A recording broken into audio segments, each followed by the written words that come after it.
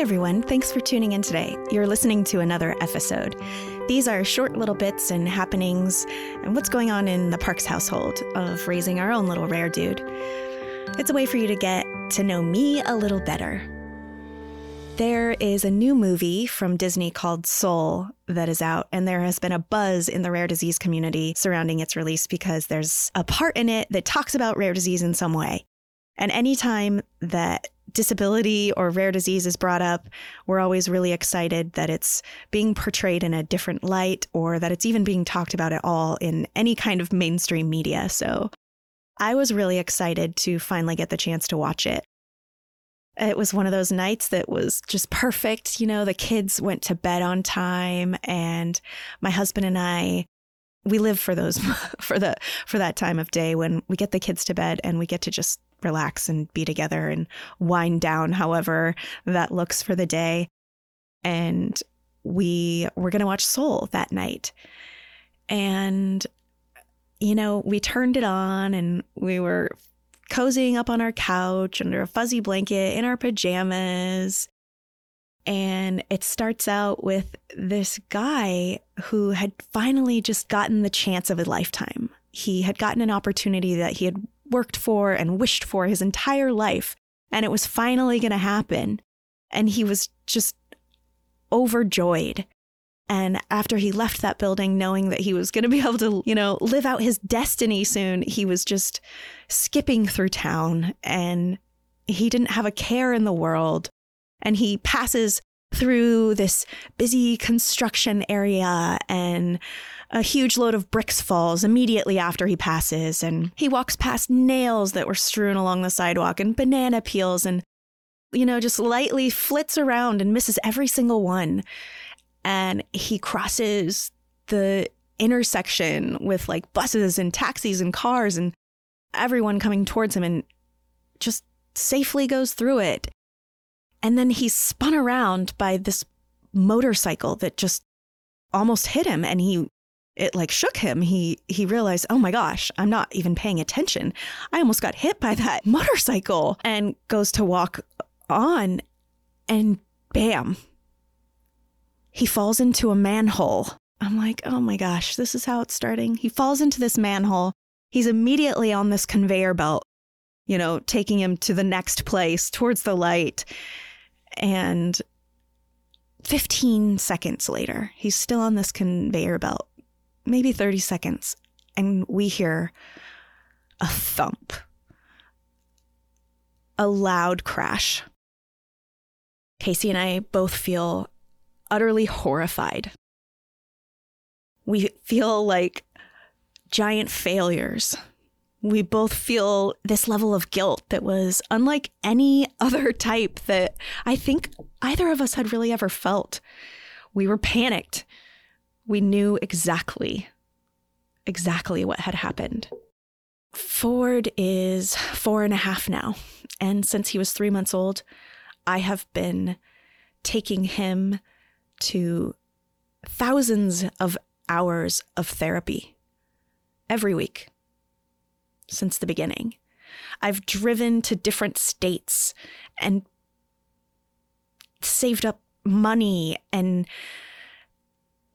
time to get him the best therapy possible so he could reach all of his potential, so he could move his body in ways that he hadn't before, so he could get stronger in minute seeming activities like standing longer without feeling pain. You know, I've done everything in my power to make sure that he has every opportunity to exceed every expectation that has ever been placed on him by any medical professional or any disease data that goes along with all of his symptoms. We've done what we've always been told, right? Don't underestimate them. They're going to surprise you. Always believe that they're going to accomplish things. You know, don't put a ceiling on their abilities. And gosh, we have proudly done that. You know, we've done everything to make it better. I think for parents like us too, we're all so used to hearing from other people, our friends, our family, how amazing we are. You know, how we're such good parents, how strong we are, how we're the best parents.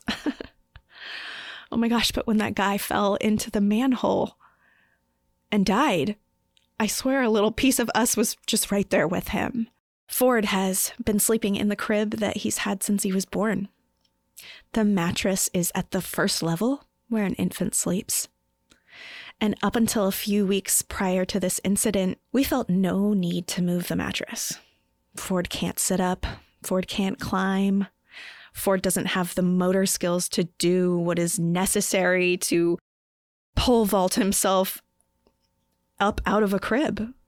He was safe. But a few weeks before this, we had noticed that Ford was getting very determined. And he was actually reaching up towards the top of the crib, and he was hanging on and, trying to do a pull-up of some sort. We knew he was restless, and he was generally just maneuvering around in ways in the crib that he really hadn't before. We had mentioned a couple times between the two of us, yeah, we should probably lower the crib at some point. But, I wasn't ever reminding Casey to go and lower the crib for us either. And selfishly, I knew that when we did have to lower that crib, that I was going to have to reach even further to pick him up, his long, heavy, wacky-toned body out of that crib every morning. And just thinking about it made me notice the ache in my back that was already there. So there we were, doing what we were always reminded of not doing. We had underestimated our child and his abilities, and what obstacles he might overcome or conquer. We did that. We both did that. I don't think that we realized it or named that we had put this limitation on him or us. I mean, we're the two people that believe in him more than anyone. The people who have been proven time and time again by him that limits and expectations are for the birds. Ford had indeed gotten himself strong enough and had figured out what he needed to do to maneuver his body to reach that place and climb out.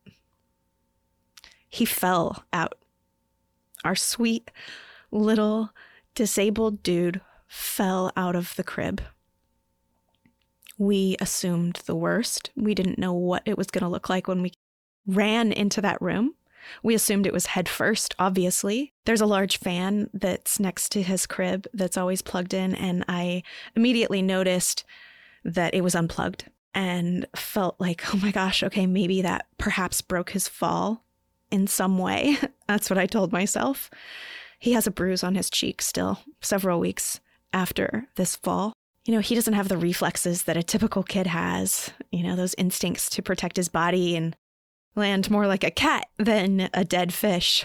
At that moment when he fell, Casey and I jumped, ran, knowing we had failed him, knowing we had dropped the ball as parents. Thank goodness he was okay. He was fine. He was really scared and really upset. I held him, and Casey turned on the lights and had that crib mattress adjusted in less than 10 minutes. A task that apparently was so simple that neither of us felt compelled to do. It wasn't a great moment. It was an epic fail. It kind of felt like we fell in the manhole too, We know that we're not bad parents. We know we believe in our child. But man, oh man, was that the kind of moment that just opens up a giant sinkhole and reminds you that maybe you veered off course. You better back up and go the other way. Because we had veered off. So it was a really great reminder that we cannot put limits on Ford. We cannot underestimate him and his determination and will. And we are not failing him.